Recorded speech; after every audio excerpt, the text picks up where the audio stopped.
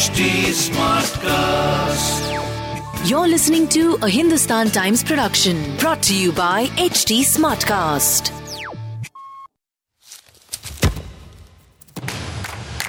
Welcome to this episode of Kicks for Free, in which we discuss all things football. I'm Bhargav Sharma and with me is Dhiman Sarkar. Messi.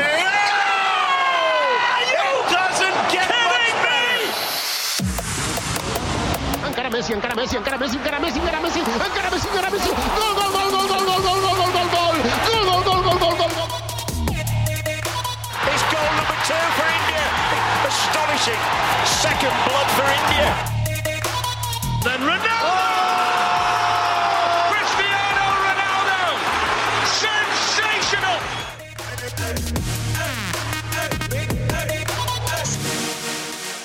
It will be Italy versus England at Wembley this Sunday in the final of the European Championship. We have seen some fascinating contests throughout the Euro 2020. But the semi-finals in particular gave us two very tight games. The two teams that went into the last 4 rounds as the favorites to make the final did eventually make the final. But they did it after two very grueling encounters. We'll talk about the final in a bit, but Dhiman, talking about those two semi-finals, not many people, myself included, expected Spain in particular to reach this far. And they really gave Italy a mighty scare, didn't they? Yeah, the thing with Spain was, given the way they started the tournament, no wins in their first 2 games, penalty missed, they're dominating the ball but not doing much. Beyond that, from there to suddenly turn things around by scoring 5 goals in 2 successive games, then winning a grueling tiebreaker and making it to the semi-final, it really was, in a lot of ways, the kind of performance that few expected. And I think what bodes well for Spain now is that they have been able to show in this tournament that they have transitioned from a team which had lost its way, as was evident in the 2018 World Cup, to a team that promises to do a lot a little over a year and a half from now in Qatar. So I think that is the important takeaway for Spain. So there really weren't too many losers that night. Italy went into the final because they were the team that was expected to go. And Spain, having started out the competition by saying we should be among the top 8 teams of this competition, actually went 1 round further and really, really stretched Italy. They again, it was the story of them dominating Italy, but not being able to make it count. And it was, I think, throughout this tournament, we have seen Italy dominate games. It was the first time that the Italian defense was really stretched, as you said.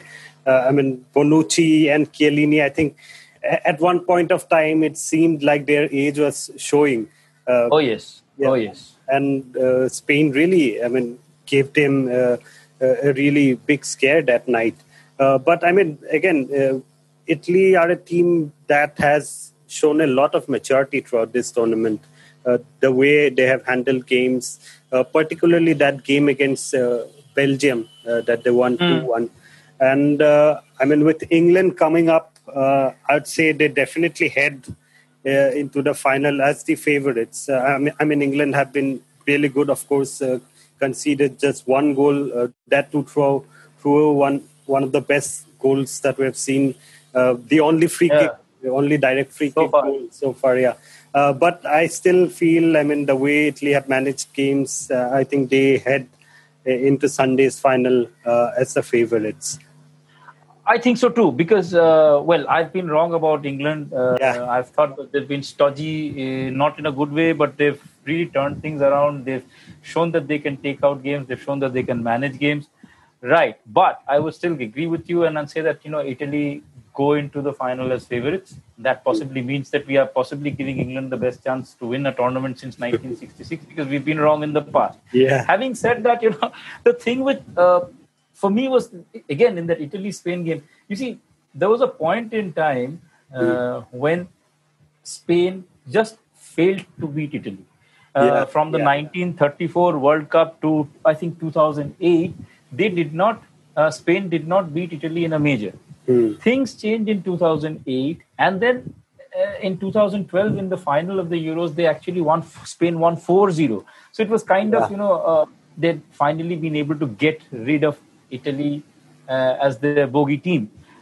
From there, again, Conte turned things around in 2016 for Italy to win against Spain. So, this win feels like now we finally got to a situation where Italy and Spain are on an equal footing. It was because of Spain that Italy missed out on a World Cup berth in 2018, because Italy lost to Spain and then drew with Spain. So I think now what we finally seen is the re-emergence of Italy, and with Spain seemingly turning over the cycle of one way of playing that got them to dominate football from 2008 till 2012 when it went down in the next two majors. I think we're now looking at two teams that are on an equal footing. So Spain would go home thinking that they are confident of being able to take on teams like Italy now again. And Italy confident again that, they are in that position where they can look at top teams in the eye and make them blink.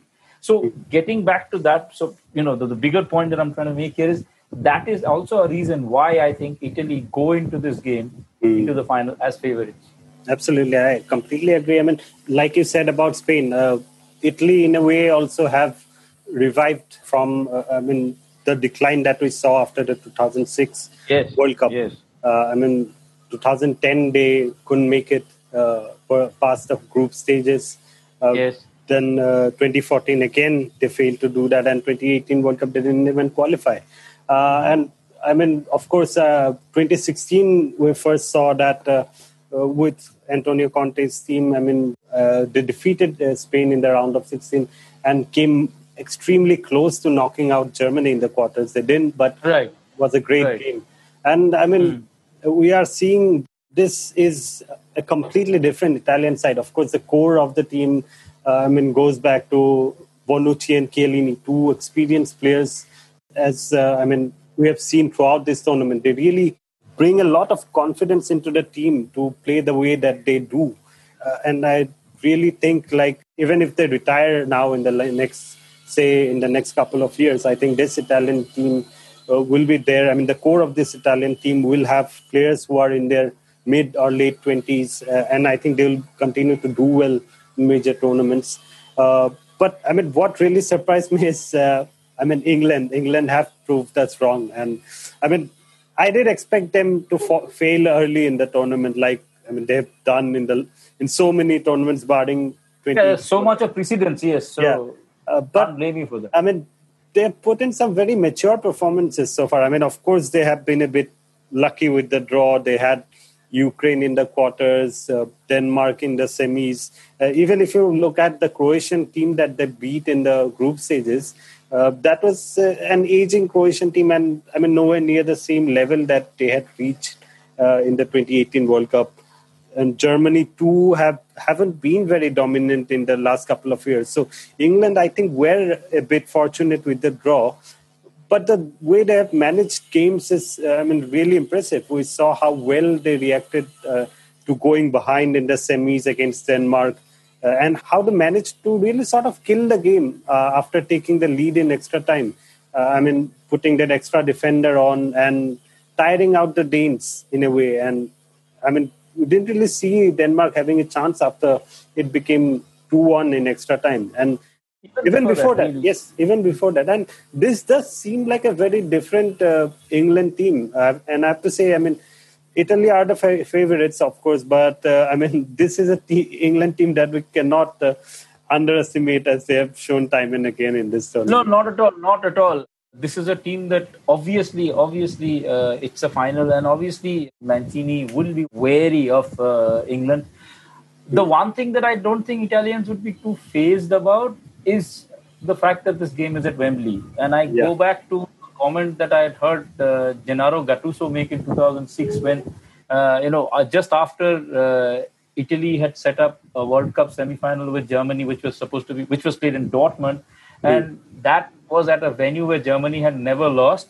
So Gattuso was asked, how do you think it's going to affect preparations for the team when you play, obviously, the home team at a full house? And Gattuso replied that, there could be a lot of hype, etc. in the build-up to the game. But once the referee blows the whistle, we are in our zone. Now, for a lot of us listening to him then, it sounded like talk. But the moment kickoff happened, Italy actually kept the ball, and it didn't really matter that they were playing in Dortmund. And I would tend to think that it is that same mindset that is going to come to fore on Sunday in the final. Obviously, the crowd is going to be in favor of England. The atmosphere is going to be completely anti-Italy. But I really don't think that this Italian team would be bothered by that. So that is another reason why I think Italy taking nothing away from England. I completely agree with the point that you make. The way they changed their game. You take out Grealish and bring in Trippier just because you have to manage a game. I think that's a very bold call. And a call like that is taken when you're just one goal ahead. Yeah. It could, 2-1 could very well become 2-2 at any point in time. So, yes, England have had luck. Yes, England have had a favourable draw. But I think they've also grown through this tournament. And it's very important you do that if you really have to go all the way in a tournament like this. From the point of a goalless draw against Scotland when they were booed to where they've come now, taking out Germany. They were very clinical against Ukraine. Granted, neither Ukraine nor Germany are at the top of the game. But again, the way they managed the game, everybody said, it will be interesting to see how England chase a game. Well, they chased that in the semi-final. And pretty much for most of the second half, once the quality of the substitutes kicked in and the Danes started getting tired, it was only one team that was going to win. And I think Bhargav, it would be unfair on our part if we don't talk about Raheem Sterling and the kind of competition he's been having this time. Yeah, absolutely. Extremely important to England. And just before the tournament, we saw that at City, he wasn't really at his best. He lost his place. He lost his place and he came back for the Champions League final. And the way City played that final, I don't think it must have given him a lot of confidence going into the Euros. So, to come from there and again, maybe arguably the best player in this team. And he has really cemented his place. I think one of the first teams in the team sheet right now. And really, not just the way he has been creating goals, but, the way he has been making those runs. And even, his defensive sensibilities, I have to say, have improved from, say, 2-3 years back. And really one of the most calmest heads in that England team. But also at the same time, we will have to talk about the penalty call against Denmark. There's been a lot of talk about it, among fans, among pundits in the media. And I personally think England would have gone on to win regardless of that penalty. The way they were controlling that game, I think at some point we would have seen them score in extra time. And the Danes were really completely tired at that point. The legs were gone.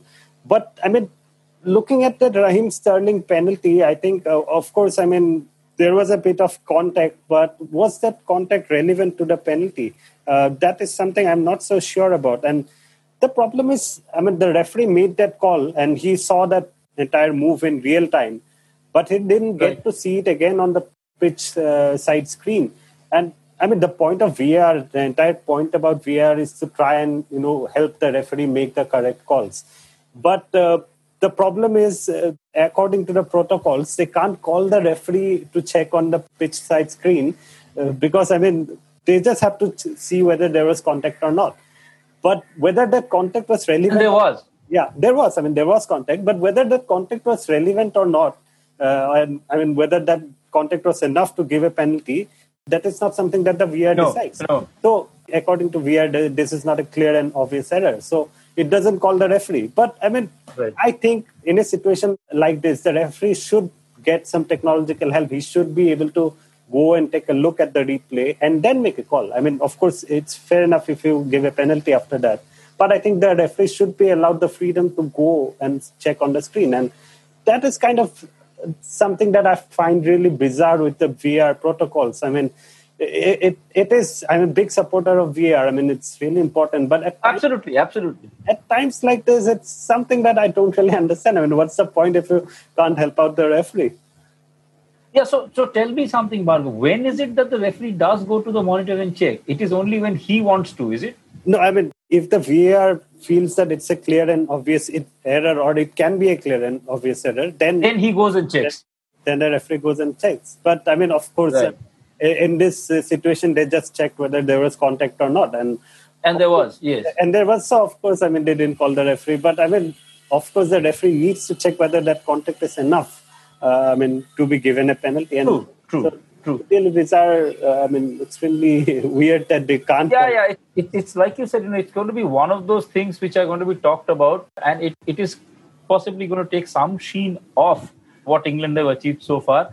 But I am with you completely. Given the way they were dominating the game, see, by the time the penalty happened, Sterling was becoming a threat on the right. So he'd been a threat on the left to start with. And the kind of runs he was making into the box, it possibly would have been a matter of time that, England would have scored. That said, the referee gave the penalty. Schmeichel was a little unlucky with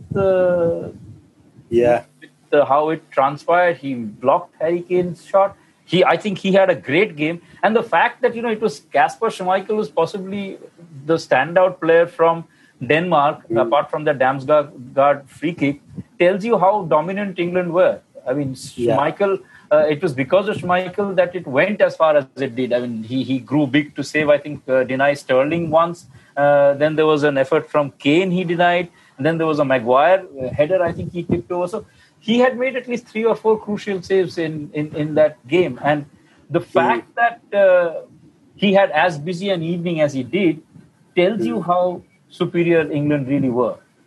Oh, absolutely. I mean, England they completely deserved to win the game, just based on how they dominated the game and created the number of chances. And I mean, you have to give credit to Gareth Southgate. I mean, throughout this tournament, and not just throughout this tournament, I mean, we've seen over the last few years, we've seen the way he has been criticized, every decision he takes, every player that he drops.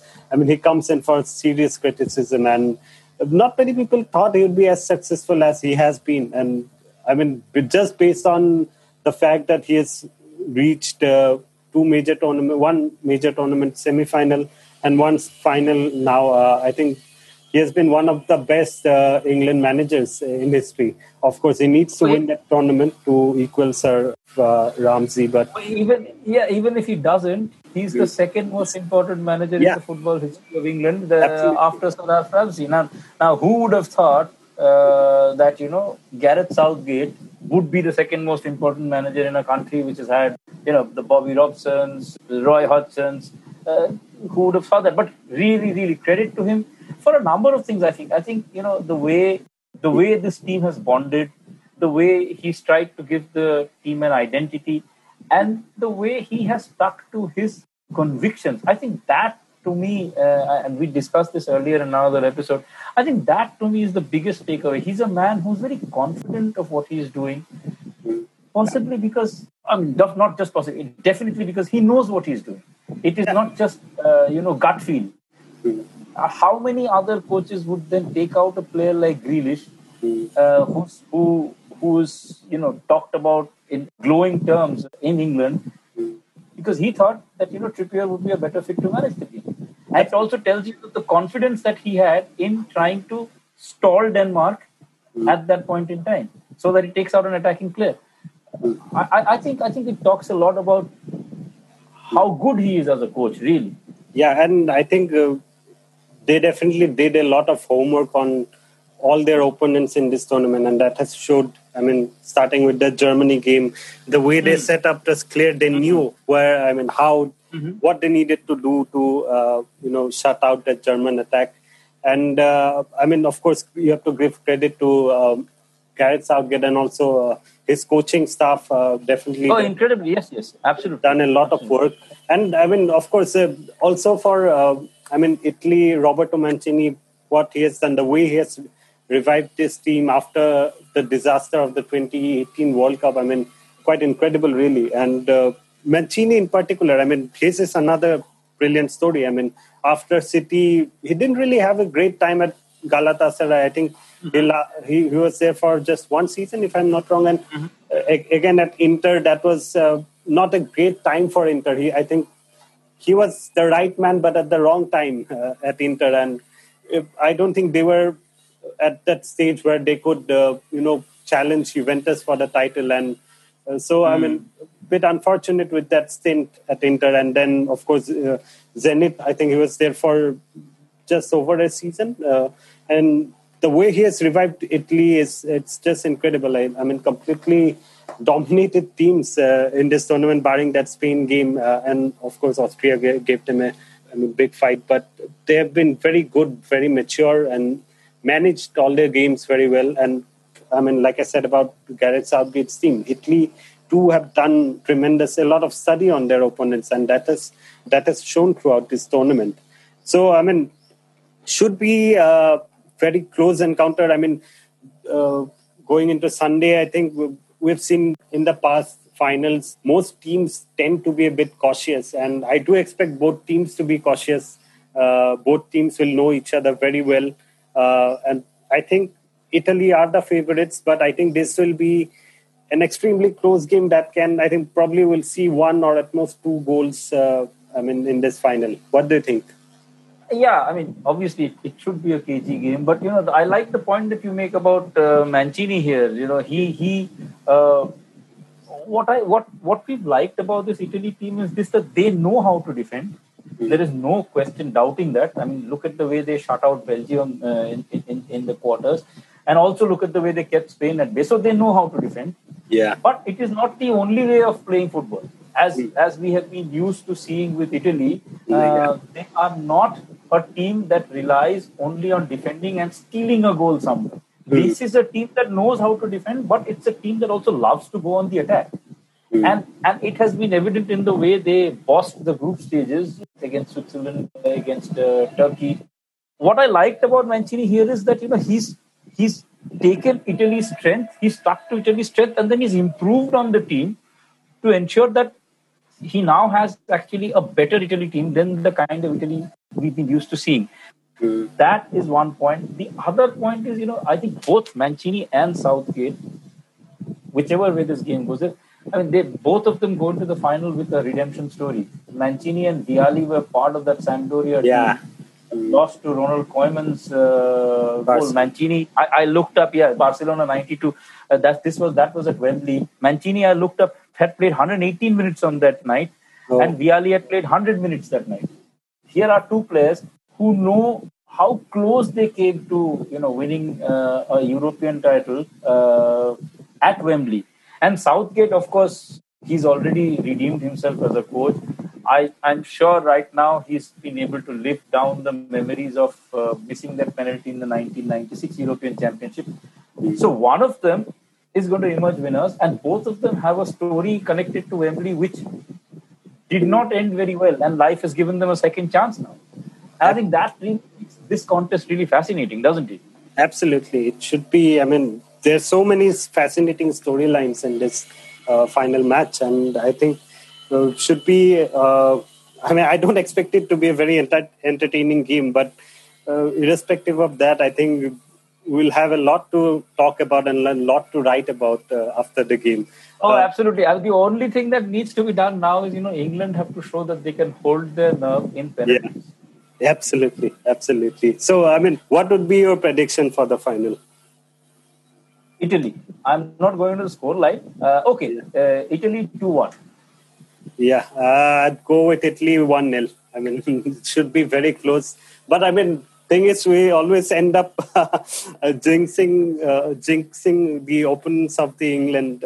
Yes, so for this, I possibly point to the fact that England are going to win this by the time we meet and talk about it next time. Yeah, so I hope it's a cracking final, not like the last few finals that we have seen. The 2018 World Cup final was probably one of the few finals which really gave us a lot of entertainment, a lot of action. But before that, not many finals have been very entertaining for the neutrals. So let's hope that we get to watch a very good final this Sunday, and let's catch up again next week. See you next time then. This was an episode of Kicks for Free. Do like and follow us on @HT Smartcast on Facebook, Instagram and Twitter, and write to us at podcast@hindustantimes.com. You can also follow us on our Twitter handles @BhimanHT and @Bhargav Sarma. You can listen to more podcasts by logging into htsmartcast.com. This was a Hindustan Times production brought to you by HT Smartcast. HT Smartcast.